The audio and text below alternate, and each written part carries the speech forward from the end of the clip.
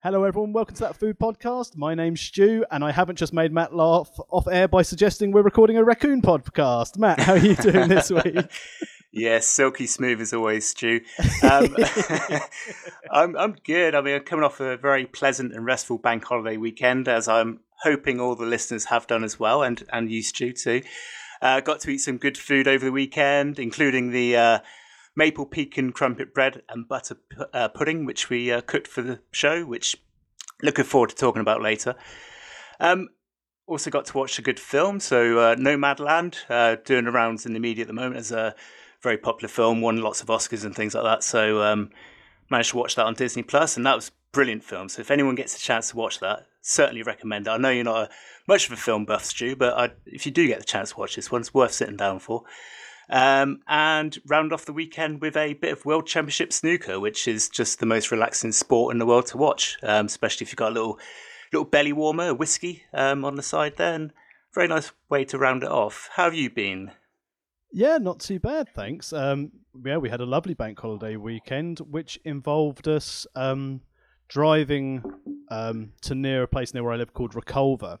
And there's a fairy woods there where people have gone and made fairy doors and put fairy things there. So I took Harriet around there to have a look around. We've been there a few times before. And normally what we do, we park a bit of the way away, then we walk along the seafront to get to Reculver because there's a park there and a little cafe. So we go there for a little bit of a jaunt. But this weekend, we chose to go the other way. So we walked towards Herne Bay, which was lovely. Bit longer walk than we anticipated, but luckily it wasn't too much grumbling from Harriet because we went to Herne Bay Pier, which was lucky due to some relaxations of COVID restrictions. We could go on Harriet could go on the bouncy castle, the carousel. So yeah, it was a really, really nice day, and obviously topping things off with an ice cream. And for the first time, I think in a very long time, we had lunch out at a little cafe in Herne Bay. I'm not going to name it because the food was not great, but I was eating outside with my family, which was very, very pleasant. But I will put this out there. I had nachos, which is lovely, and you expect it to have salsa, which is always good, on top of the nachos, and cheese on top. Cheese was on top of the nachos, great. Interestingly, I thought instead of salsa, I had some kind of tomato sauce, sort of pizza base, instead of salsa. That doesn't sound quite right. Do you think they ran out of salsa? Possibly. I was going to say I just have a horrible feeling that's how they did them. So, yeah, bizarre. It wasn't my favourite. Oh, okay. Well, shame about that. Was the weather good? We had sort of okay weather over the weekend. Saturday was good. I think Monday turned a bit wetter, but yeah, it's okay over the weekend. Was it all right to sit out in the pub garden? Oh, it was really nice. And then on Bank Holiday Monday, we walked to our local farm shop. Nice. So they had, before Harriet was born, they had a really nice farm cafe. Really, really tasty, excellent ploughmans. And then standards started to slip. And just before COVID hit, they changed ownership. And the standard of the food was not great. We sat there for an hour and a half one time waiting for someone to make us a bacon sandwich. And it's when things like that kick in, and it wasn't great. But they've got new owners there now, and we wandered along. We had I had their homemade sausage roll, which was incredible, so tasty, so good, and so really, really happy. So they call it For the Love of Food Loves Thanet. And it's like, it's so good. I noticed yesterday they were serving pie and mash for takeaway. I didn't brave it. I had myself a lovely millionaire shortbread protein shake for my lunch yesterday. But it's been quite good. So obviously, as we said, we've been quite busy in our weekends. Have you been in the kitchen cooking anything other than our recipe of the week? We've done a few things this weekend. So kind of touching on your point of going out to an actual place to eat. We did the same on Saturday. So I had work in the morning and I finished about 1 p.m. And then I met Amy at at what's going to be one of our new locals for when we move to our new place. So as I mentioned a couple of weeks ago, we are in the process of buying, which we're kind of at the stage now where we're just waiting for surveys to happen and things like that. So a bit of a waiting game currently. But once that's done, which I think is happening next week, We should be rolling a bit more of that. So we should be in fairly soon, all being well, fingers crossed, touch wood. But yeah, we went to a pub which is going to be local to our new place called the Fox Inn, and we had a very pleasant experience. We had a little drink there, and we got some food as well. And again, I kind of stuck with eating vegetarian food when ordering out, and I had very simple, just a jacket potato with cheese and beans, but can't go too far wrong with that. And I have to say that is one of my favourite toppings anyway, so I don't feel like I was missing out on having, I don't know, tuna or something like that with it. And Amy had a garlic mushroom panini, which was, by her reports, very nice. Wouldn't be for me, what with too many mushrooms in, but yeah. But no, we had a really nice time, and we got a nice vibe from the place as well. The owners were lovely. The beer garden is very nice and spacious, so we can spread out and not have too many people sat on top of each other, not literally but figuratively. Yeah, very good experience. Other than that, we've been in the kitchen trying to sort of use things up, really. Again, we're in the process of moving, so we're trying to whittle down the things in the fridge and freezer and the cupboard. So we actually found a bit of beef mince in the freezer, which has been there since our last trip to the butcher's. That kind of shows how often we buy meat, really, nowadays. And we used it to make burgers, which were fantastic. So we used the beef mince. We chopped in some finely chopped shallots, finely chopped chilies, an egg to bind it all, gave it a good old squishing together, made some burger pates, and then stuck it in the George Foreman grill, served it in a floury bap, topped with cheese, proper like American plasticky cheese as well, and it was really unhealthy, but it tasted good, with avocado and onion rings on the side as well. Oh, and Amy made some really, really nice homemade potato skins. So just bake a potato, scoop out the innards, or cut it in half, scoop out the innards, chuck in she put in chives and spring onion, and a little bit of cheese as well. Stick it back in the casing of the potato, put it back in the oven for a while, kind of let that all cook together, and the cheese melt in, and you've got really, really nice homemade potato skins. And if it's your thing as well to maybe want to put a little bit of bacon in there, if you guys do enjoy a bit of meat and things, little bit of bacon in would be grand as well, I'd imagine. So yeah, we've done a bit. Again, just try to sort of get through all the things that we have in the house already without having to buy too much more stuff. I know our moving day is probably going to be way off still, but we're quite hopeful, I suppose. I'm really glad you mentioned the Fox, because I have a wonderful little anecdote about that public house establishment from when I was a lot younger. Oh, really? Now, obviously, I have to be quite careful about this, because sometimes my wife does listen to this food podcast. I'm pretty sure she's aware of this story. I'm pretty sure I've told her once, but in many moons ago, before I'd even met my now wife, I went on a date at the Fox in River. You fox.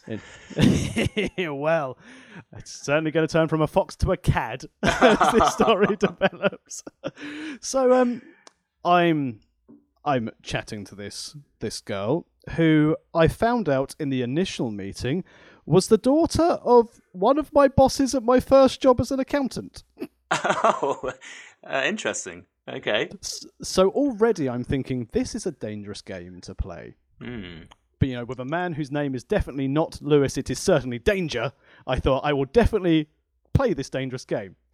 Anyway, went on this date with this girl. We started, obviously, chatting by text message, because this was before the joys of, I suppose, in WhatsApp and stuff like that. So we're talking a very, very long time ago. And we went to the Fox. And obviously, as if you are not aware of this pub, probably aren't, in the lovely town of where you're moving to, there's a lovely sort of bay window at the front. Now, we were sat there, and this girl was very, very boring. Very attractive girl, but very, very dull. And as time went on, I found out that sort of one of her jobs was essentially in research, which involved animal testing. And at that stage, I was like, you know what? Everyone's going to have a job. But animal testing, I think I can't really get on board with this. I'm not having a great time. Anyway, she popped to the loo. And I'm just sat there in this bay window, and I think to myself, I'm just going to go. Oh, I'm not going to tell her. I'm just going to go. So I obviously thought about it for a couple of minutes, and I thought, if you're going to go, you've got to go. So ran out of the door, and then turned left out of the pub and ran up the high street. Again, I'm not familiar with this place. Little did I realise I'd run the wrong way from where I parked my car. Oh, no. Yeah. So by this time, I'd kept running, and I was like, where's my car? Then I thought... Did you park in the car park around the corner? I did. Yeah. So I'd gone the wrong way. You went onto the main road, didn't you? Yep. So obviously, the only way to get back to the car would be to go back past the pub window where we were sat. What did you do? Did you crawl underneath the window ledge so you couldn't be located?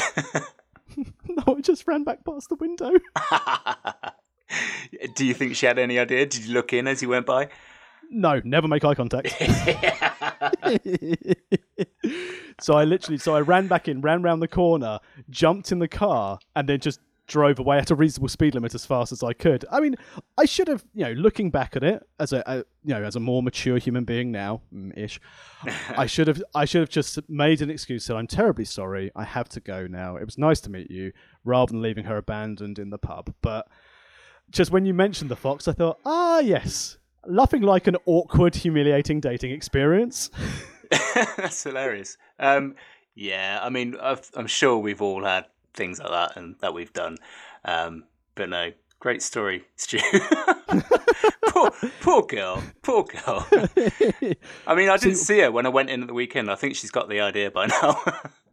I bloody well hope so. I mean, in fairness, as I said, I'm sure she's moved on, found a lovely person. Now, we're talking like 10, 15 years ago now, this would have been. But that was my experience of that. And in fairness, though, lovely pub. And I'm sure it's still just as lovely as it was then. But yeah, we got a good impression from the place. So so far, so good.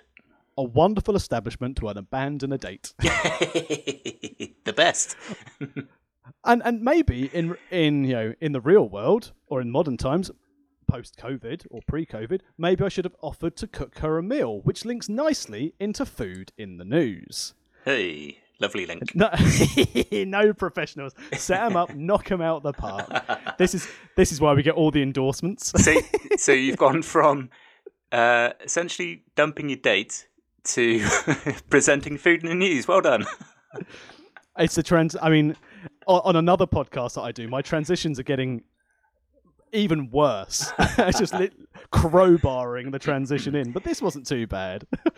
But the reason why I mentioned cooking dinners, and we've seen, if you listen to this food podcast, you're either a foodie like us, you're quite proficient in the kitchen, or maybe you're not so confident. So we've noticed over the pandemic, a lot of people, and including some of our friends who we know through wrestling, have started using some of these meal kits like HelloFresh or Gourmet, I think it's, or Gassimo, or whatever it's called, that they have these meal kits in. And HelloFresh essentially have released their financials for the year. And HelloFresh have seen a big jump in their customer numbers as they continue to benefit from the trends of sort of online food ordering. It's got 7.3 million active users globally, and that's in the first 3 months of 2021. It's up 74.2% from a year earlier. Wow. So if you're unfamiliar with these meal kits, they basically pre-portion all of your ingredients, give you a recipe, and allow you to cook your meals. Now, I know during the peak of the pandemic in the UK, there were some complaints at some of these meal companies that some ingredients were missing and sometimes they weren't as fresh as they wanted to. HelloFresh claimed to have addressed this. But I started thinking about these meal kits. So obviously, it's quite expensive to have these items delivered to your door. But on the subject of food wastage, if you've got the exact amounts you need for every bit of cooking, it's a great idea, and especially if you're not a confident chef, if everything's pre-packaged, essentially you might have to dice your chicken or things like that to cook things, but it allows people to get a bit more confidence in the kitchen. I know sort of our mutual friend Dan does a lot of these cookings and posts things on social media of the meals that he cooks, and the meals for someone who, by his own admission, wasn't a great chef, they look great. The results he's getting are really good, but I was wondering, as someone like yourself who is quite competent and confident in the kitchen. What's your view on these essentially pre-packaged, here's your ingredients, here's your fresh ingredients though, cook this recipe and you can have 3 or 4 meals a week from this box? I think for people who, as you say, who aren't very confident in the kitchen, they're probably a great idea. And I suspect from that also it will allow them to do more in the future. So it's kind of like a progressive step into cooking, I suppose, because it kind of gives you that confidence to have those ingredients in front of you with the instructions on what to do. And it's precisely what you need as well. It's not something I would go down the route of doing myself, but that might be because I am happy kind of going out, collecting the ingredients and then cooking them and finding my own recipes and things like that. Having said that, it might be something that I would have done a few years ago, possibly when my cooking wasn't as confident. Maybe if it was around just after getting out of university and things like that, it would have been a kind of ideal time to maybe take advantage of that service. I don't know. The other thing is, I don't know, and you might be able to enlighten me on this one, what the packaging is like on these things as well, because I'd imagine it comes in a lot of separate bags and plastic waste and all that sort of stuff. So I think from an environmental point of view, and you could correct me here, I'm not sure if they would be to my kind of liking from that point of view. Through what I've seen, as you said, it's a lot of packaging.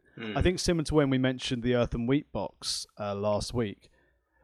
It's a relatively new company, I think time progresses. But when I looked at the financials, and this is just for January to March of 2021, and considering it is a global company, so it's a German firm and it operates across Europe, the US, New Zealand. Their profits for the first 3 months of the year had doubled to 1.44 billion euros, which is essentially 1.25 billion pounds. So when this level of, and again, their profits is, so double check I've got that right. So their revenues doubled. So when you're looking at a company with income of 1.25 billion pounds, I can imagine their costs are quite high as well, because obviously if you're sourcing fresh ingredients, you've got this global delivery network. Again, hopefully it's done on a sensible, eco-friendly logistics standpoint. I'd like to see a company that makes that amount of money be a bit more eco-friendly, which sort of links on again to something that, it's mixing my day job, but with the food podcast. So coming into force from the 1st of April 2022, and this is going to be something that's going to impact a company like HelloFresh, there's something called plastic packaging tax that the governments are going to start adding to importers and manufacturers of plastics in the UK. So you're essentially going to be charged per tonnage of plastic you consume or you produce or you import. So I think having these taxes brought in, either they're going to be passed on to the end consumer, which isn't great, or it's going to force a business, and I'm not picking on HelloFresh because again I don't know the facts about the recyclability of their packaging. But if it's something that doesn't use, reusable or recyclable packaging, the concept of having to pay a massive tax levy might make a company like that, with such high revenues, sort of pivot to look for alternative, more environmentally friendly measures. So I think things like, and that's, in fairness, that's the government are trying to do things with regards to the environment on taxes. We've looked at some of the aviation bits before in previous podcasts.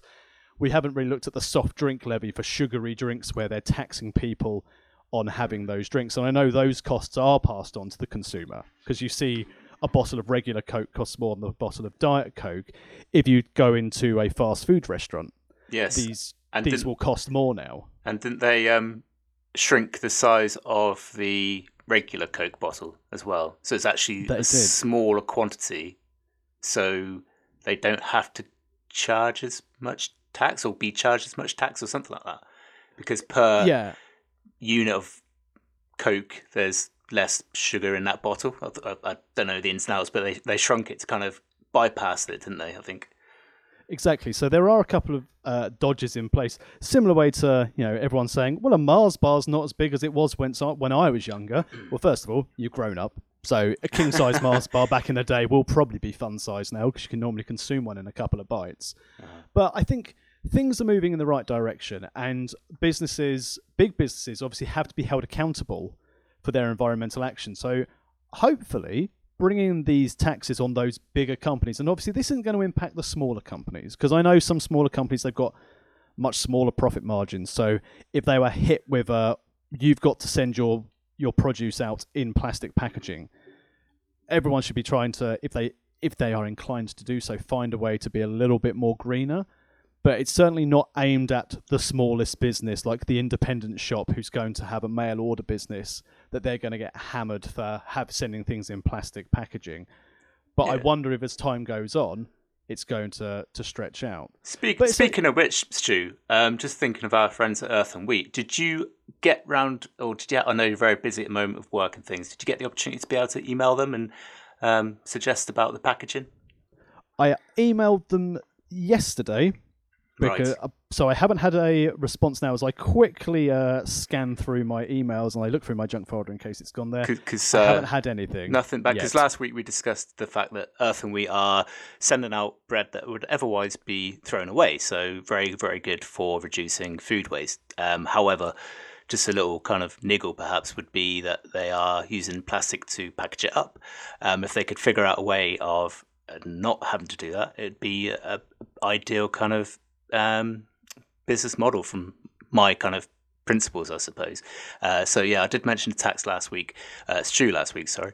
And you fired an email away and look forward to kind of hearing what they come back with.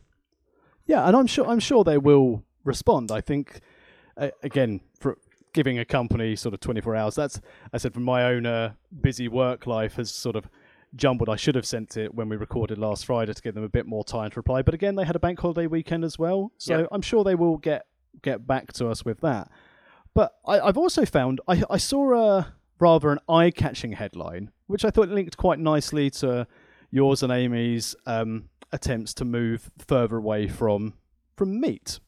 And I saw this news headline: brace yourself for the slight over-dramatization of and a sensationalistic headline. 2/3 of Brits would rather die early than give up meat. Oh dear. Good old Brits. So it suggests that 67% of people would rather reduce their life expectancy by 5 to 10 years than give up meat, according to a new national survey. So a survey of 2,000 people conducted by OnePoll on behalf of No Meat May, who I think is a distant relative of TV personality James May, also found that more than half, this is where you get sensationalistic heads, more than half, 51%, of British men and women associated a diet that contains a lot of meat of being masculine, while vegetarian, 36%, and vegan, 35% diets are seen more feminine. I mean, I don't want to be overly rude in this, but what sort of moron took this survey and said, "Oh, if you're a vegetarian, that's a very feminine diet." It's so backwards. It's really backwards. I'd much rather be feminine than destroy the earth and destroy my colon by eating too much meat all the time. It's the thing is, it's educational, isn't it? These people who have been asked haven't bothered to educate themselves or haven't been educated on the kind of cons of eating meat.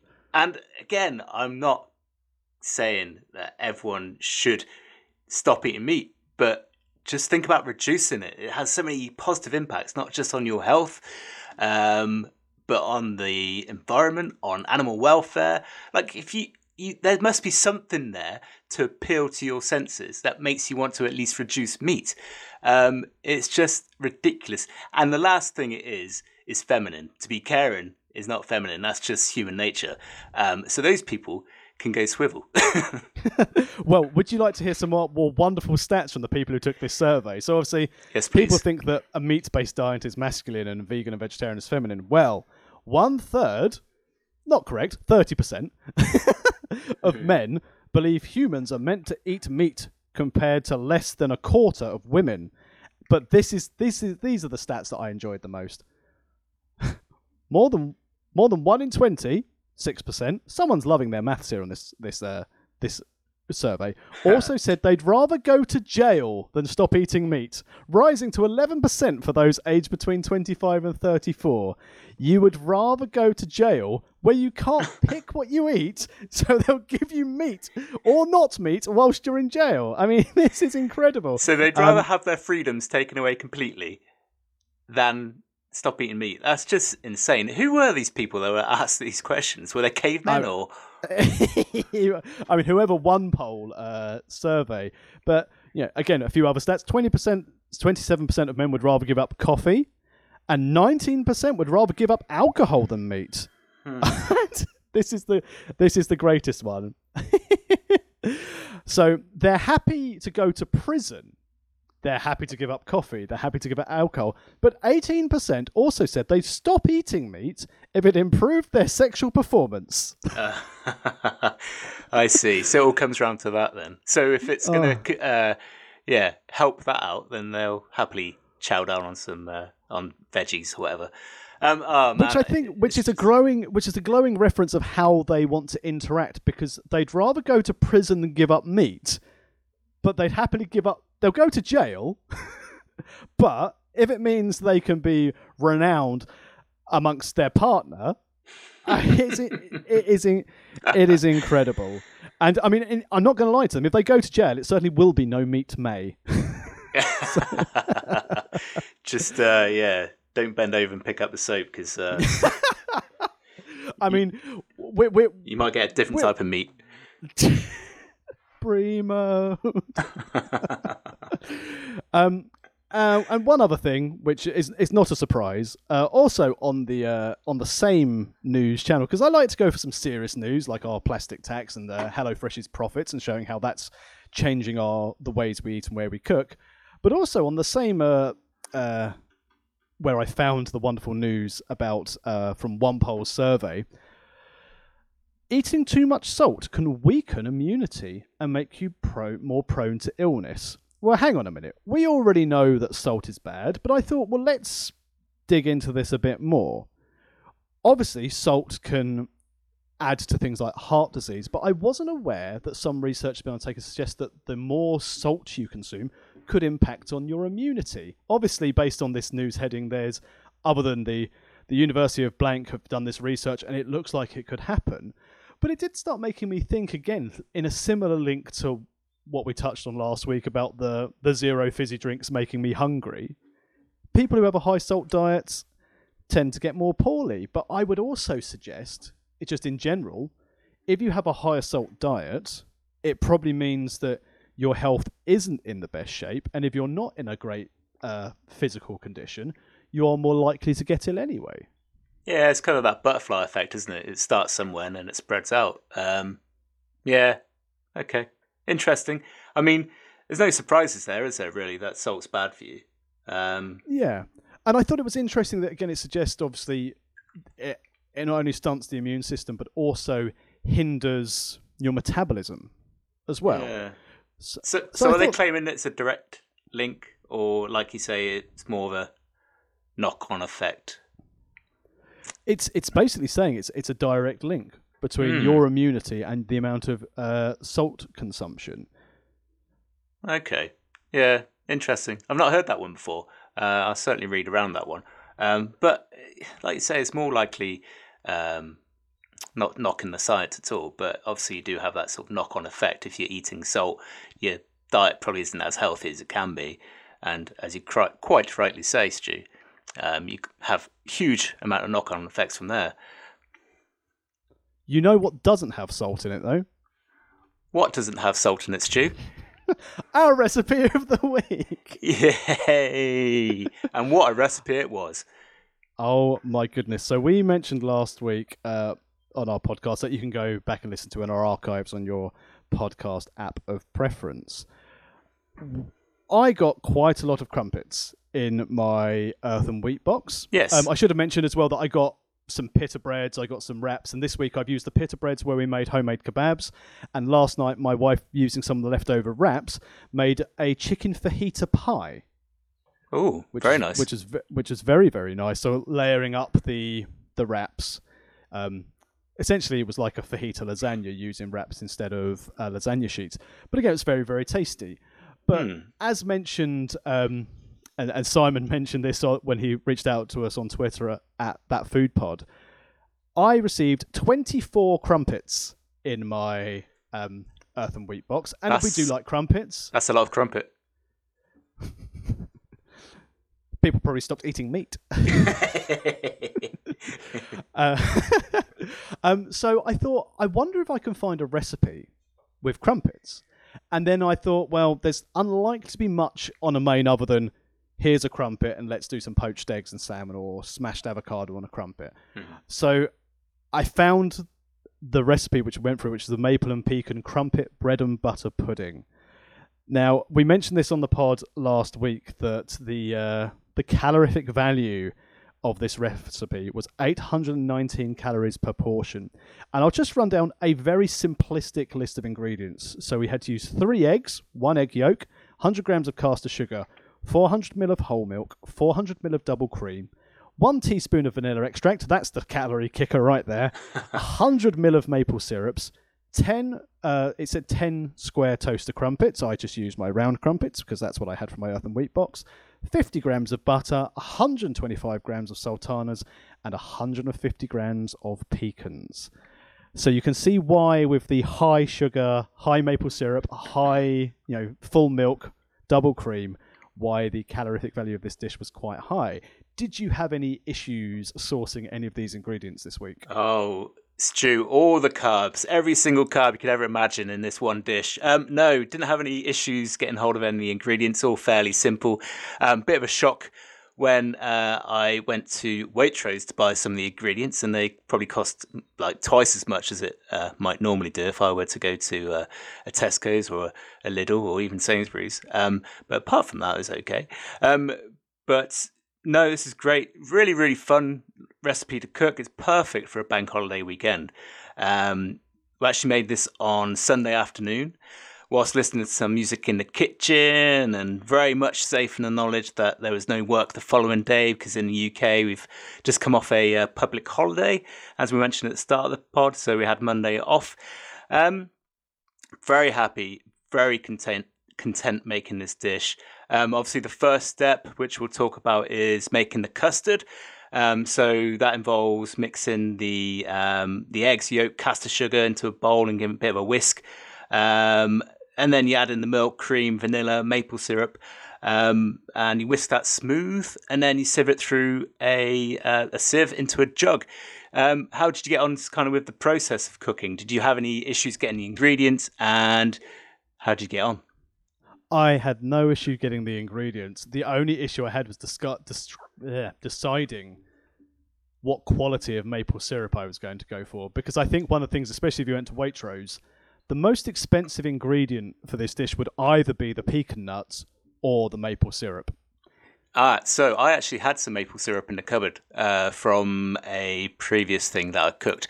They use kind of maple syrup and syrups in a lot of Asian sauces and things like that. So I think that's why I had it for when I kind of was doing a lot of Asian cooking. So I actually had it there available. It was the pecan nuts that really kind of hiked the price up on this one for me. I think it was. They're so expensive. Again, and the worst thing was, again, we already had some pecan nuts in the cupboard, but we didn't have enough. I think we had a small amount, which would have been just a token gesture. So I had to go out and get some more pecan nuts. But again, already fine. I enjoyed the whisking. I was interested by the sieving process, but I was surprised there was some actual residue in the sieve. There was when I tipped them out. Yeah, I was the same. I thought, obviously doing as per the recipe suggests, but as a part of me is kind of thinking, is it worthwhile? But upon sieving it actually does produce, I think it's like sugar crystals, isn't it? Which were left over. So yeah, there was, I guess, a point in doing that. Although saying that, those sugar crystals would have caramelized in the dish, wouldn't it, if you didn't sieve it, which would have been maybe a nice touch. But hey, again, kind of for the pod, we certainly follow the recipe best we can with these ones. did you get the chance to kind of look into the history of bread and butter pudding at all? I didn't. I was too busy updating my health insurance for what was about to happen. Good, wise choice. So obviously we had a bit of a twist on this one. We used crumpets, kind of dictated by your delivery from Earth and Wheat. And again, brilliant way to kind of use up those excess crumpets that you had delivered to you. But actually the original bread and butter pudding, historians seem to be able to trace it back to the 11th and 12th century. And kind of like some of the other dishes that we've looked at, it's a way that some of the poorer class can use up items in the kitchen. So, or frugal cooks as well. They were just looking at ways to use up stale leftover bread instead of letting it go to waste. So, very much, I wouldn't say ahead of their time, but different times, wasn't it? So they're looking at ways to reduce waste, and I suppose more of a cost-saving exercise back then. And it's a 13th century that actually the pudding was known as a poor man's pudding, as it was a very... Didn't have pecan nuts in then. No, they certainly didn't go to Waitrose to get their pecan nuts. But as a popular dish within the lower classes, and it's only really kind of recently where it's become a bit of a feature dessert in trendier establishments, shall we say. So, it has had humble beginnings, but I think over the sort of last few years, it has become kind of almost fashionable. I do have a little tip on how to make your bread and butter pudding even more effectively. So if you are using bread, using stale bread is important because it absorbs liquid ingredients more easily. So you kind of get that, the bread kind of soaks up the flavors from the custard that you make. So even if you don't have stale bread, dry the bread out for, like 10 minutes or so before actually sticking it in, so it actually dries out properly. And then you can really absorb all those flavors. Do you think the crumpets added to this dish? Do you think they're able to absorb the flavors effectively? Well, I think because the next step is you had to butter the crumpets, cut them in half, and put them in sort of haphazardly in the tray. I did worry when it said use a 2-litre dish, and at that stage I was like, oh crikey, this is going to be huge. And then obviously you sprinkle over the pecans and the sultanas, and then you pour over the custard, and you leave them to soak for half an hour before popping it in the oven. That's right. Now, yeah. as a crumpet fan, I do sometimes find that if you have something like jam, or if you're being a little bit more extravagant, things like honey on crumpets, that obviously everything will go through and seep through, and sometimes you get it on the bottom of the plate. So I wasn't too worried about the absorption and getting soggy as such, but I did think that because of the formation of a crumpet, I thought it'd probably be a bit tougher than a bread and butter pudding, not something you could just cut through easily with a spoon. Mm-hmm. Yeah, it was when you. So then, once you've buttered your bread and butter pudding, your crumpet, and then you stick it into your 2-litre dish. Actually, we did do a half portion for this one because we can't afford health insurance right now. So, no, only joking. No, we did half portions this time, just because it is a big dish, and we didn't want to do that to our arteries this week. So we did do half portions, but. Yes, so once you've done the crumpets, you've buttered them, you put them into your dish, you then put over the custard, at which point you put it into the oven for 50 to 55 minutes at 150 degrees C if it's fan, or 170 degrees C if it's a conventional oven. We did it for a little bit less just because it was a smaller portion, and I was sort of checking fairly regularly just to see, if it wasn't being overcooked. But yeah, once you take out the dish, the top is kind of browned off a little bit, just where I guess the sugars have caramelized and cooked. And then once you cut into it, like you say, Stu, not as easy to get through as you might find with a bread and butter pudding, but it's fine. Like really, I quite like that contrast though. Like the top was crispy and crunchy for me at least anyway, and then the bottom was a little bit softer. And to have those two different contrasts whilst you're eating, to have that crunch and the sort of the softness of the ones underneath that were maybe seeped in more of the custard, for me was a really nice kind of combination. How did you find it to eat once it's all cooked? I think it worked really well. As you said, having the soft and the crunch worked well together, because when I showed this dish to my wife and said, "This is what we're having," her first response was, "But what are we having it with? Does it go with custard? Does it go with ice cream?" And I said, "Oh, no, because it's already 819 calories a portion, and we're probably going to end up eating this whole thing between us, so we need to be very careful." But I think having the contrast of textures plus the custard element, you didn't really need anything to go with it. No, I thought it worked really well. Having the crunch of the pecan nuts as well really added to it, and it was delicious. I ate this watching the finale of Line of Duty. It was added to a lovely weekend. I think from my standpoint, the fact that my wife kept going back to the tray and picking at it with a spoon goes to show how popular it was. And she did say to me yesterday, if we ever have people over, we're going to have to cook that again for the pudding. At that stage, I was horrified because that meant people must be coming over soon, and that annoyed me. Well, it's a fine endorsement from Leanne there, so that is a good sign.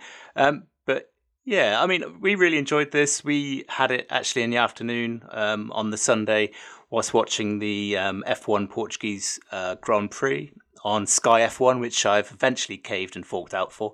They've hiked up the prices this year, and I was like, nope, not paying that. But yeah, I've gone ahead and paid for it, so here we go. But it's very nice anyway. Sitting there with a cup of tea, watching F1 in the afternoon on a Sunday. Absolutely, again, perfect dish for a Sunday afternoon stew. So thank you for picking this one. Really enjoyed it. A very nice experience overall. Really fun to cook. Really easy to cook as well. Kind of that's what I think cooking should be all about. It should be about relaxing and enjoying yourself. When it becomes too stressful, I think you're probably either doing it wrong or doing it for the wrong reasons. But I loved this one. Yeah, absolutely excellent dish.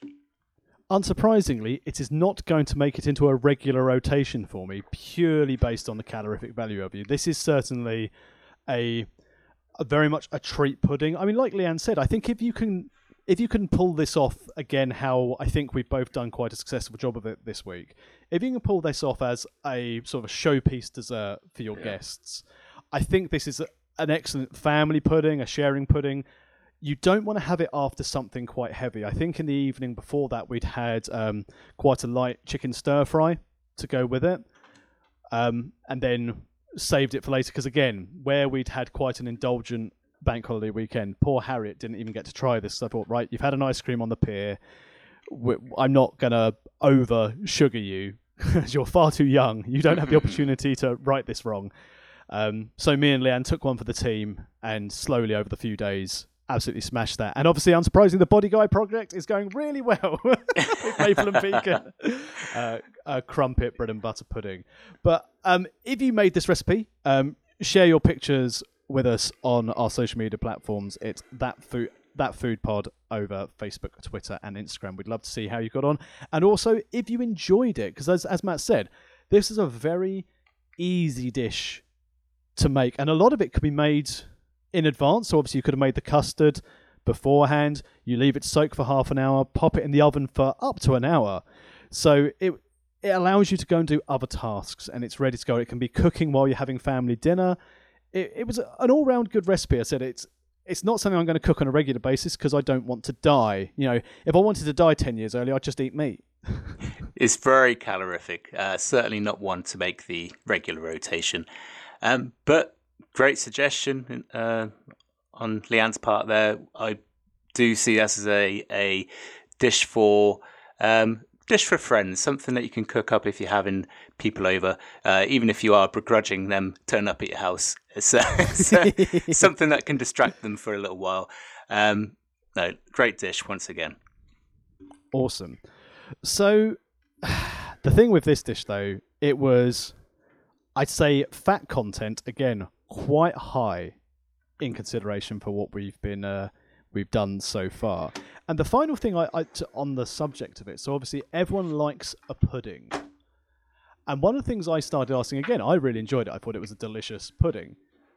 But would I pick this over something else? And obviously, I thought it was interesting you mentioned that bread and butter pudding is starting to feature more and more in restaurant pudding menus, especially like country pubs. You start seeing bread and butter pudding again. You've started seeing sort of the comeback of spotted dick in there, as well as a pudding that people are going to start, having again as that, I'd say, retro vibe or sort of classic British pudding coming back. There's certainly a retro revival with puddings, isn't there? I think we did the pineapple upside down cake recently as well, didn't we? And actually, I don't know if it's like when you buy a car, when you start looking at a car, you see a car all the time, but I've seen lots and lots of different like variations on an upside down cake, whether it's pineapple or other fruit. But I think there's certainly this kind of retro vibe going on at the moment. People listen to the pod, Matt. That's all it is. That's what it is. Yeah, absolutely. Yeah, Nigella was listening. She tweeted it after she listened to our podcast as her recipe of the week. So yeah, there's no coincidence there, is there, mate? If this was on a pub menu, though, so let's say you've got this, you've got a brownie, let's say you've got a crumble of some description. What other things are there? Or like an ice cream sundae. Yeah. Would this rank highly in your pudding choice? Or because now you've had it, it's not something you'd go, oh, that's new and exciting. But if this was on a list of puddings and someone said, okay, you can have this pudding, this pudding, this pudding, this pudding, where would you rank it? To be honest, it'd be pretty low on my list. Like, it sounds bad after giving such a glowing review of this, but it's just because I suppose it's just going back to kind of being a habitual meat eater. I'm also kind of a habitual pudding eater as well. I kind of stick to what I like with that sort of thing. I do, as you could tell by the fact that I'm doing this pod, I do like to explore with food and things like that. But I think I prefer to explore with food at home because it gives me the chance to be able to kind of process through the cooking myself. And if it goes wrong, I've only got myself to blame. But if I'm going out to eat, there is a certain safety blanket in kind of try and stick to things that you kind of know. So my go-to puddings is, whilst out, would be sticky toffee pudding with custard, or potentially a chocolate fudge cake. And that they would be my sort of two go-to things. Bread and butter pudding, or certainly the crumpet pudding. If I was to see this in a pub, that would be too high risk, I think, for the potential for me not to enjoy it as much as the other two. So if I'm paying, well, I was going to say £5 a pop for a dessert, but it's probably gone up actually. I would kind of stick to things that I know that I'm going to enjoy. How about you? Am I just being a bit of a stickler, a bit of a boring fuddy-duddy there, or what? Not at all. I really dislike the risk of pudding in a restaurant. So normally, when I'm in a restaurant, it's the starters excite me because it's a case of there's always something on there that you go, oh, maybe I'll give that a try. And in the back of my mind, I'm thinking, well, if I'm having a starter and a main, it doesn't matter if I make a bad choice with my starter because there's a chance to recover it with the main. Yeah, no. Whereas with a pudding, the problem I find with puddings is, as most of them are already pre-prepared anyway, the pudding is normally of the lowest quality if you're out for a 2 or a 3 course meal. If you're having a main or a pud, or having starter, main and pudding, the pudding is always the most disappointing element, which is why normally, unless I'm really, really hungry, I would always go starter and main and leave the pudding, or go for a cheese board, depending on the establishment and the cheeses they had on offer. I think that's the real answer, is that actually in reality I probably wouldn't get a pudding. I have done, but I don't often. I would rather put my money and my time into eating a starter or a main, and that is where I will explore a bit more. But pudding is quite often in a pub disappointing, in all honesty. So I'd rather just go home and have a cup of tea and a biscuit when I get in, or something like that. So yeah, I think the real answer is I probably wouldn't buy anything. I'd rather just go for a starter and a main. Yeah, agreed. I said I have a sweet tooth, but I'm also not going to pay £8 or £9 for something that's going to be disappointing. Oh yeah, I know it's so expensive now, isn't it, to get a pudding? It's ridiculous, and that's the other thing as well. I'm not willing to sort of fork out for that when you could just go pick up something from the supermarket on the way home. So yeah, no, I'd avoid it. If it comes with the meal, if it's like a set menu, then yeah, sure, bring it on. I'm going to eat it. I'm not going to turn down food, but but I wouldn't go out of my way to choose one. Yeah, same. So, dear listener, what is your favourite pub pudding? Let us know on Twitter, Facebook. Send us a picture of it on Instagram. That Food Pod. I'd be interested to see what your favourite pudding is. We're also on Facebook. Following on from the chocolate discussion, I will be posting a bit later this week the discussion of ketchup, cupboard or fridge, because that's the next one in the criteria. I'm currently very disappointed because I've realised that I have a little bar of chocolate and I've deviated. I know we mentioned fruit and nut historically, but the other day I spotted a chocolate bar which was honeycomb and nut. Oh, that sounds interesting. I like the sound of that. But I haven't put it in the fridge yet. It's in my bag and I'm a bit disappointed in myself. So I'm going to obviously have to refrigerate that before enjoying at a later date. I love honeycomb, I love nut, and I love chocolate. So I think that's going to be a fantastic combination. Get that in the fridge, Stu. Get it down here and let me know how you get on. Stu. I'll probably be feeling quite poorly. But yeah, yes. What do you want to talk about, mate? We can take this in direction of nutrition with fat, or we can have a little word on pro wrestling if you want. Which direction do you want to take this in? Oh, I mean, I have a bit of fat in me and I also like pro wrestling. So let's talk about wrestling because I feel like I should a little bit. And I'm going to let you kind of direct the conversation, maybe interview styley. So just to put a bit of context on for those that don't know our wrestling or follow our wrestling as much as some of our other listeners maybe. Last week, Amy and I should say, announced that our wrestling promotion, Southeast Professional Wrestling, is going to be no more going forward. We've obviously not been able to operate throughout the pandemic, but it has given us time to kind of think about what we really want out of life going forward. And unfortunately, as of now, running a wrestling promotion isn't in the cards for us, and that's fine. We've kind of come to a very happy decision on that one. But just maybe kind of spend a bit of time talking about the process of what it's meant to us over the years and how we got to the point of where we are now, and also maybe try to tie it in a little bit with health and fitness as well from a coaching point of view. I was going to do a little bit about fat with nutrition, kind of leading on from the high fat content of the dish that we had this week, but we can deviate and kind of go off the rails a little bit on this one. Do you fancy that, Stu? Yeah, I mean, I think from my standpoint, so I found your wrestling promotion, I think it was the tail end of 2016 or early 2017. I'd had a brief run in professional wrestling in the mid-2000s.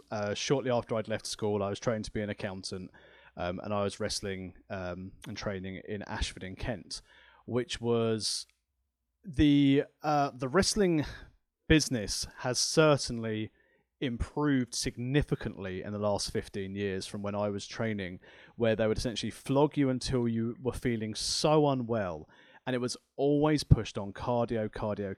And I'm pretty sure that there are some other training schools that also follow that concept as well. But what I liked most about coming to train with your promotion was that it was focused on fitness, but a lot of the emphasis as well was put on get fit in your own time so you can focus on the technical aspect of being safe in professional wrestling. And I remember people, some of the guys would come and talk to you about certain exercises for free weights and bits and bobs like that, and seeing those people come to you and try and find ways to improve their own physical health and their own physical appearance, because I joke, and obviously, I'm trying to do this body guy experiment as part of this podcast, but I've never been someone where people look at and go, oh, he's a physical athlete. I think from a professional wrestling standpoint, I've always been very much character driven. No one's going to look at me in a street and go, look at this athlete. They're going to sit there and go, look at this troll as they walk through, as in looking like a troll, not an internet troll.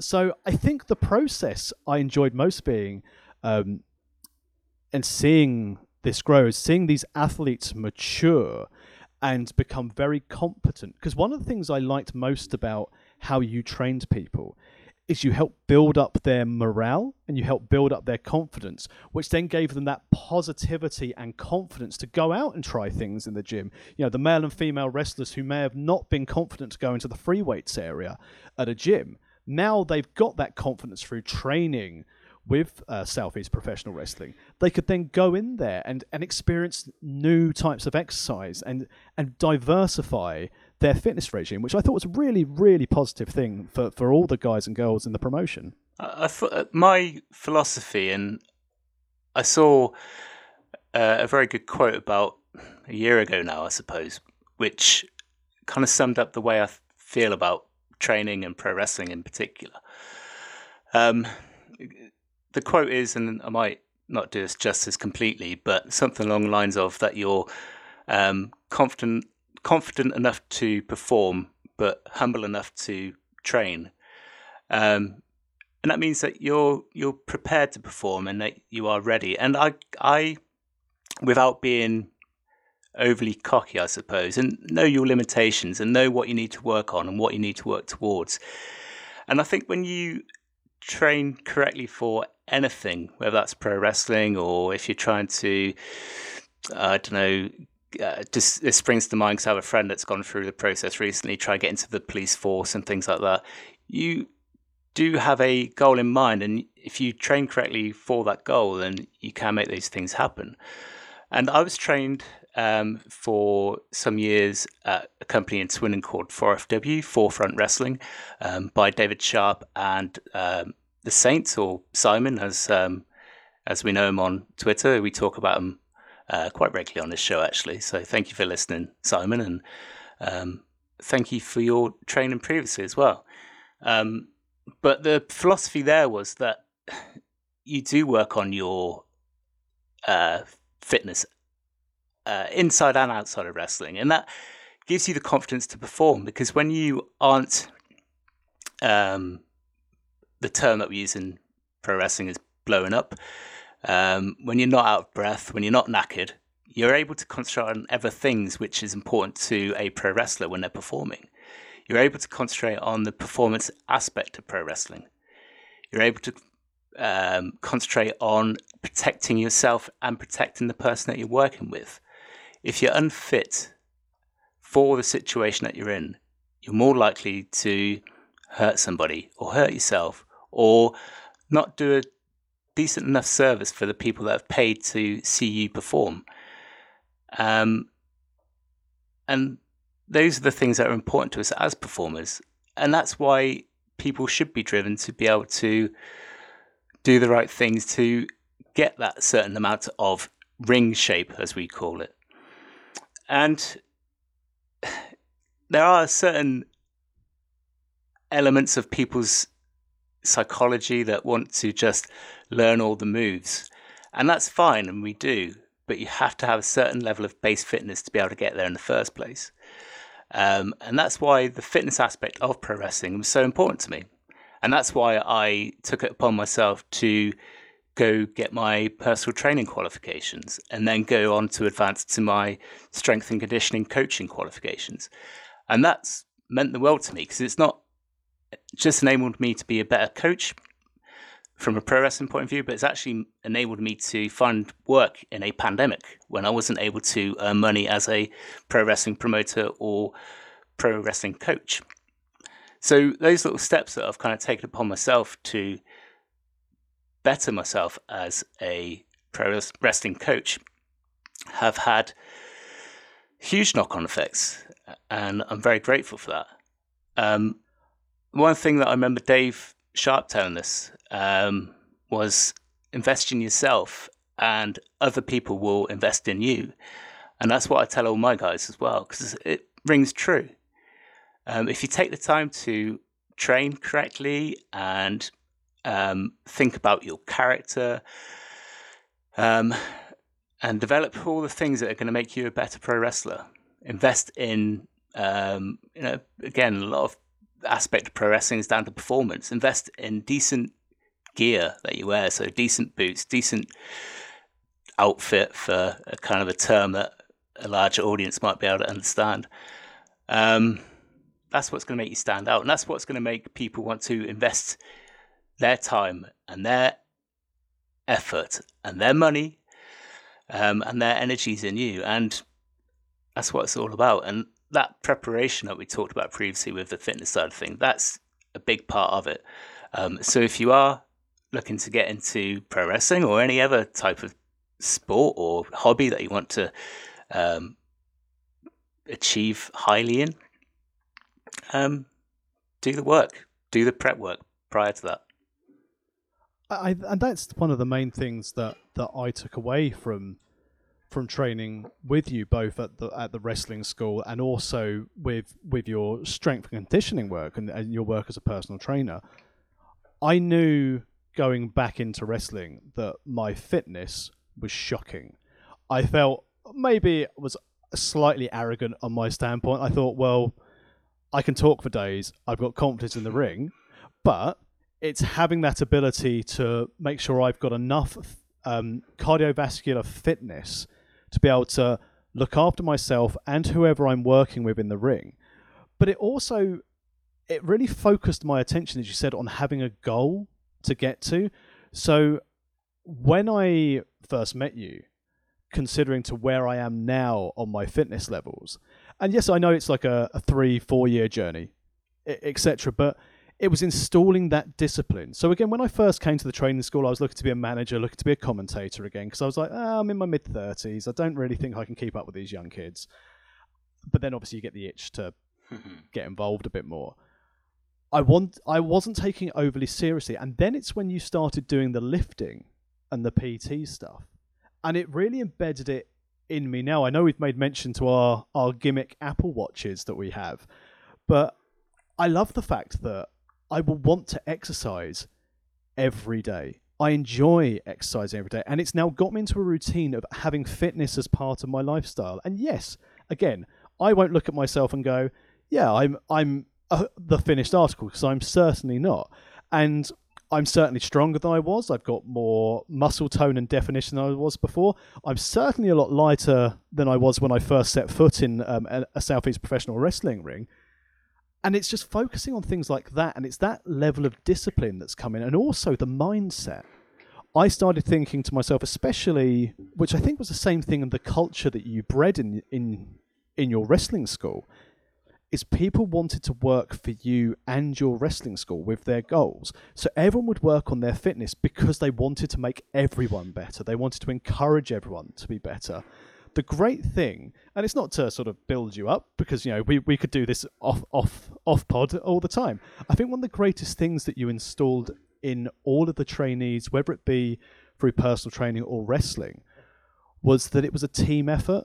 So I remember seeing some of like the Tuesday nights or the Thursday night classes you'd have, and there'd be people who hadn't finished a set of push-ups, and someone would go next to them and go and do more push-ups with them next to them to join in, to help encourage them. And it was that teamwork that I thought that really helped. And also, it's the goals to get on wrestling shows. As an example, it's the same thing that, I know we've mentioned about before when trying out for sports teams and having that base. I'd go and try out for a sports team and my base fitness would be shocking. If we're looking at football, I'd never get in the starting 11 because I could never do 90 minutes when I was playing Sunday League football. I would always be a sub, and the worst thing would happen a couple of times when I would play and start from the get-go when we didn't have enough players, because, I'm terrible at football, but if we only have 11 players, I get a game. By about 70 minutes, I can barely run, and then I get cramp, and then I'm useless for 20 minutes. So I like the fact that, as I said, from my personal standpoint, it's given me confidence when gyms were open to go into free weights areas, to do bits and bobs like that, to try new things like the powerlifting stuff. I mean, I know we went and watched a powerlifting competition in Canterbury and just seeing these sort of 14 and 15-year-olds like lifting more than I could, thinking, crikey, they're super strong. It was incredible, and it gave a whole new appreciation for fitness. And I know I've said this to you before, but I genuinely believe that being associated with your wrestling promotion and with your personal training has possibly added 5 to 10 years onto my life, because I've now got this level of fitness, a much more, a better concept of what is health. And yes, I want to watch the scales, but my clothes fit okay. I understand that if I'm becoming bigger with broader muscles and sort of going to that sort of V-shaped physique, that just because my scales aren't shifting, it doesn't mean I'm not getting healthier through what I'm doing. And it's having that education, which, from me to you, it's a big thank you, because it has really helped my life and my motivations to carry on. And I thought originally it was just because, I want to be in the wrestling ring. I want to make sure that if I'm in your promotion that I don't embarrass myself or you or whoever I'm in the ring with. And then, especially in the last 12 months, it's been a case of now I'm in a contest with myself, but it's a healthy competition. If I don't work out, I get annoyed, which is brilliant to me, because it means that the next day, if I don't have the opportunity to work out, I work doubly hard to make up for it. So it's brilliant to be in that place. Yeah, and just to pick up on something that you said earlier, and it stood out, so I want to mention it. There's no one who is a finished article. There's always more work to be done. It's a process. It's a long, long journey. And it's actually, fitness should be a permanent lifestyle. It should be something that you consider every day. And there's no end game particularly, but that's part of the process. And the reason that you want to do it every day, and the reason why you get annoyed, is because you've formed habits now. And that's a good thing. And anything that you want to be good at, you have to form habits. Because we don't always feel like working out. We don't always feel like getting into the gym. And I know I don't, but those habits really help. And long term, it's going to be beneficial. And touching on the point of teamwork, one of the things that I'm most proud of is that SCPW became a community. It wasn't just a pro wrestling promotion or training academy anymore. It became a community for people who had a passion that they could all share, but all from different backgrounds. And there was a team element to it for sure. And I was very conscientious to form that thinking. Now, pro wrestling, I know from being involved in other promotions, and I started in 2001, I think it was. It can be very selfish. It can be a very selfish environment to be a part of. But actually, we all do much better mentally and physically when we work as a team. And maybe that kind of, I don't want to say lack of selfishness, because it makes me sound like a saint, and I'm not. But that mindset might have been potentially detrimental to my career as a wrestler. And I'll never know for sure. But that's okay, because I've managed to make other people's lives good. Yeah. I think that's a really nice outlook to have. And I think the main thing as well, especially if it's in a sports endeavour, like you said, through your own selflessness, you've helped elevate others. I suppose from this standpoint, it's not really to do with nutrition or food, really. It's, are you content with what you achieved, or do you feel that by building this sporting community, do you feel that you haven't achieved what you wanted to achieve in wrestling, or the fact that a legacy of a group of men and women who will hopefully go on with their professional sports careers will then always have the legacy of they were trained by you and your wrestling school? Or do you want to take the selfish approach of, by being selfish and developing these 10, 15 fantastic talents, that it hindered your own goals and aspirations? I think it's a double-edged sword. It's a double-edged answer, really, because I have no regrets for what I've done for others and give them the opportunity to be able to perform and be a part of something that they love. But I think in a roundabout way, where I am now in my personal life is good. Like it's I'm happy, but I'm also career wise unsure of what comes next, and for me that's a little bit unsettling, I suppose, because I think no one ever really truly moves away from wrestling fully, and I think I'd welcome the opportunity to do more elsewhere. I just don't want to be the boss or running the business myself anymore. But from a life outside of wrestling, I'm now trying to find my feet of what is going to fit me for probably the rest of my life now. As I mentioned, I've started up, I'm going through Teacher Academy at the college that I work for. So that is a potential avenue, but the training for that will take up to 2 years. In the meantime, I'm working in the gym, which is a job that I'm very thankful for. And again, it's something that I managed to get during a pandemic, which again, I know not everyone's that lucky, but it's not something I want to do for the rest of my life, in all honesty. And that's not a bad thing to admit. So I think from a point of view of what next, I'm a little bit unsure. But from a point of view of just looking at it as SEPW and nothing outside of that, I'm very proud of what Amy and I achieved. And I'm very proud of what everyone else has been able to achieve from it as well. Like yourself with your fitness, and you're going to continue with that, to guys like Nathan, or Meathead as his ring name was, to see him go from a huge wrestling fan to a guy who really started to get a grasp for the business and the psychology behind it. He was a guy who would just love to jump off stuff and do big stunts, if you like. Again, just try to appeal to a wider audience. But he became so much more than that. He looked fantastic after training hard, and his mind for the business really started to come through. He could really understand it. And that's the sort of thing that I'm very proud of. And then you got people like Will Power, who I know listens to the show.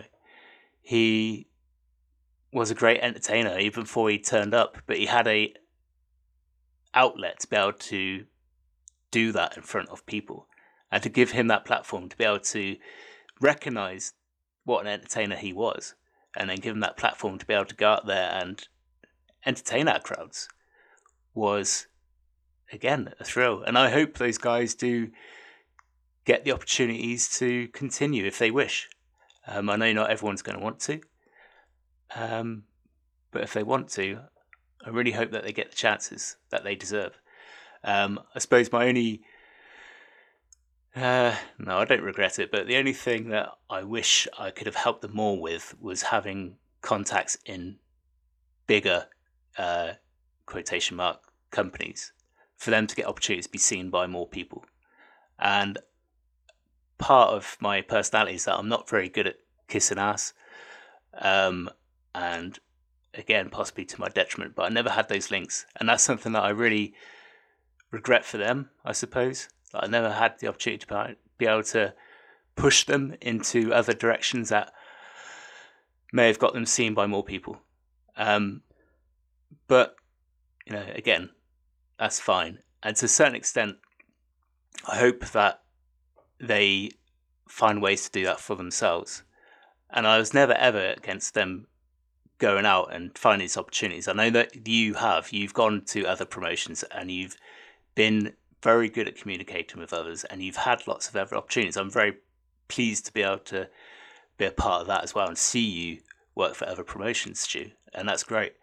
And for those that want to carry on, I really hope they do. And from a legacy point of view, I hope that in some small way, people in Kent at least remember SEPW fondly.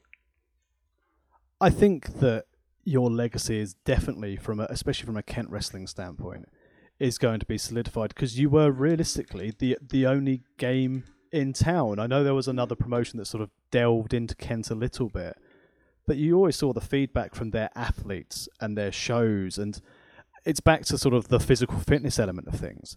A lot of those guys in those shows were not ready. And I think from a coaching standpoint, the great thing that you did, and again, as you said, and I've said on another podcast recently to do with wrestling, is that your coaching style was important to the development of those people, both physically and mentally. You could have made a lot more money by just banging these young people and these sort of experienced talents just on a show together and going, just work it out. Mm-hmm. But you actually made sure they took their time. As a coach, you made sure that those guys and girls were ready to be safe and to also enjoy it. And I think to fit to I obviously, we are two people who are very much fans of wrestling, and obviously just trying to keep it on sort of a fitness standpoint. I was going to ask you to finish on the sports and physical aspects. What are the two things you're going to really, really miss about competitive physical wrestling? And what are the two things about professional wrestling on a physical standpoint you are not going to miss? From a coaching standpoint of what I am going to miss, it is seeing people develop and seeing people go from they're always wrestling fans. You never get people turn up who aren't. They always have a base knowledge of pro wrestling, and it's to see them go from being a fan to a performer and seeing the journey in between. Like, I've worked with one of the big ones that kind of stands out is Matt Terry, who I had his debut with, who went from a young man with no confidence to a guy who had a cracking debut match with me and then went on to have some fantastic matches with others in the company. And now he's putting that ethic into other parts of his life. He's in university now. He's studying a subject that he really enjoys doing. And he's still got that, invest in yourself and others will invest in you mentality. Then you've got the likes of Keith and Sai, who went on to form a tag team, which they came in and they were really passionate for it. They weren't, and I mean this, they weren't, none of these guys are massively natural to pro wrestling as such, but they all put the work in and they all listened, and that's really important. So seeing that development is going to be something that I miss. Just the community as well, and it's nice to have that kind of positive feedback from people, and I'll miss that community, and I hope that doesn't end. I think that will continue in some fashion.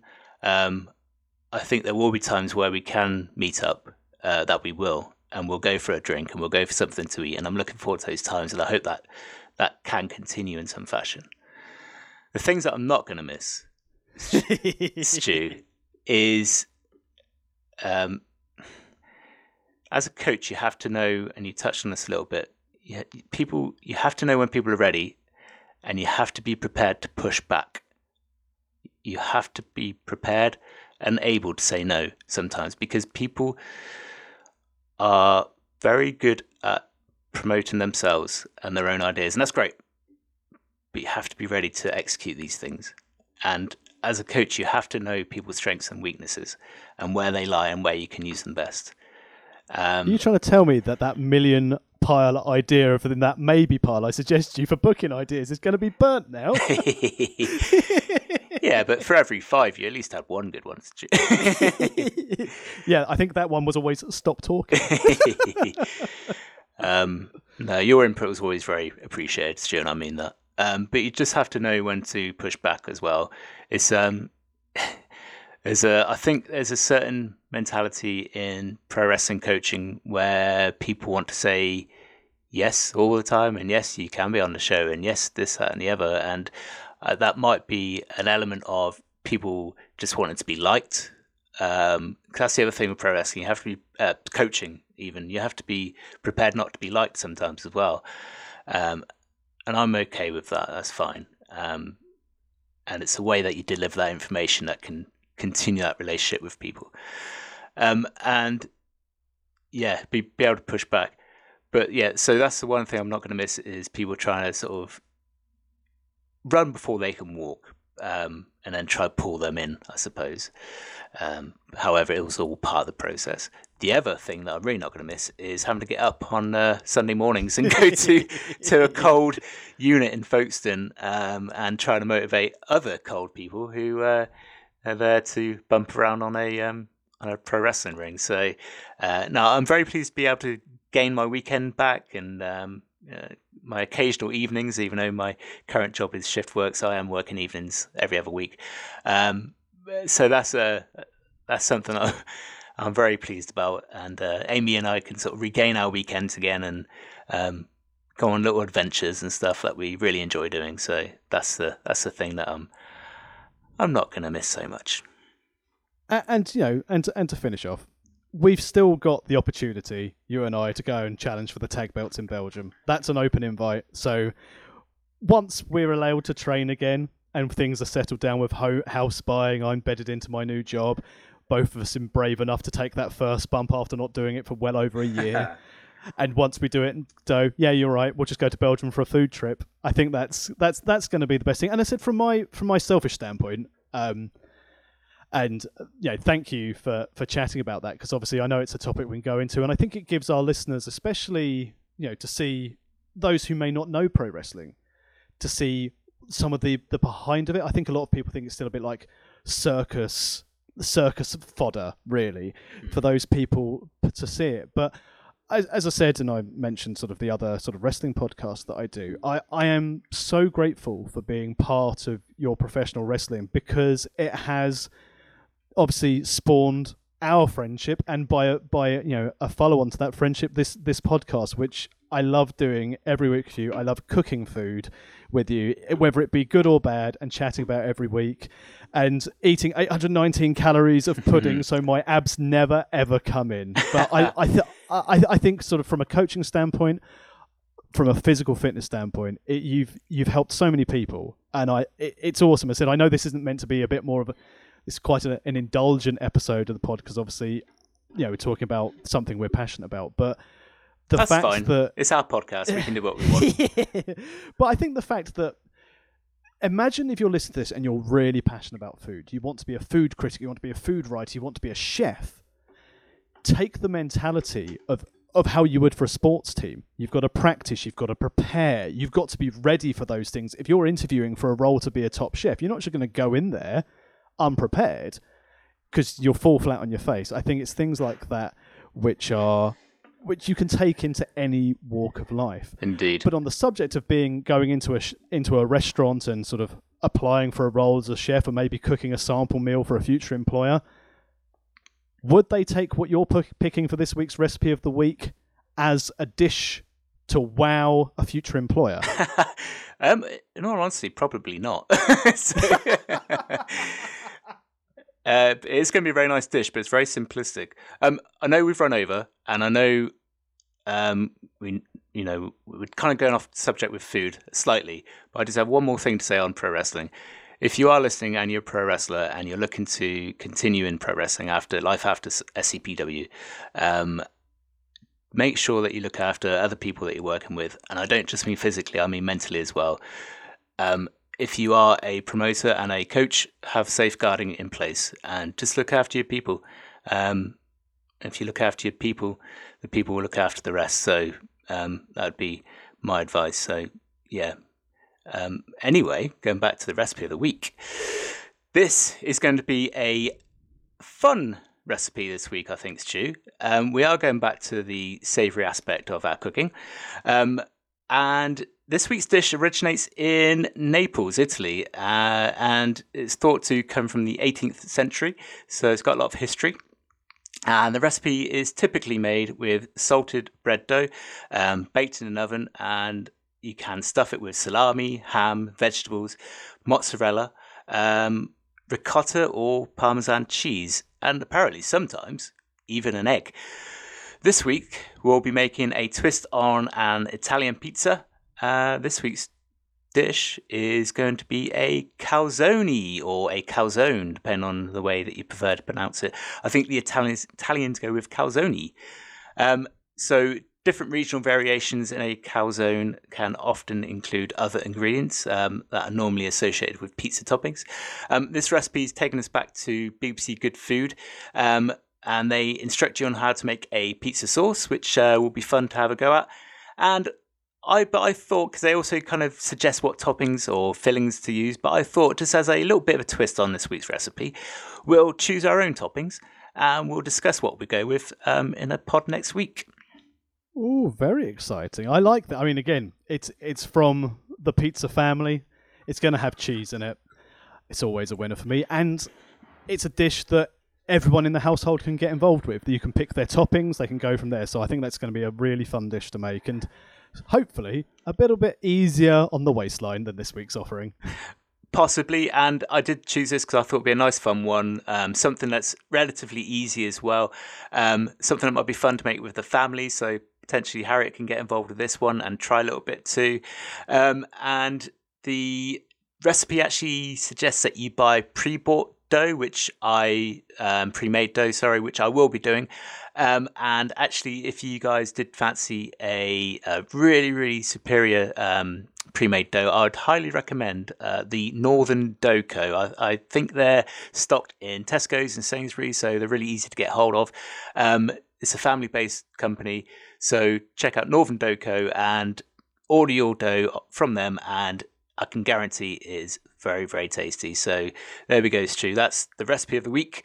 Calzone with your own fillings of your choice. Awesome. That's going to be brilliant. Well, thank you very much, everyone. We have had an absolute blast recording this week's podcast. If you like what we do, please subscribe on your podcast app of preference and leave us a review. It really helps us get found by other food friends. Again, our numbers are good. We're really happy that people are interacting with us. Make sure you follow us on social media at That Food Pod on Twitter, Facebook and Instagram. And we look forward to seeing you next week where we're cooking calzone with our own twist. We'll see you next week. See you next week, guys. Thank you.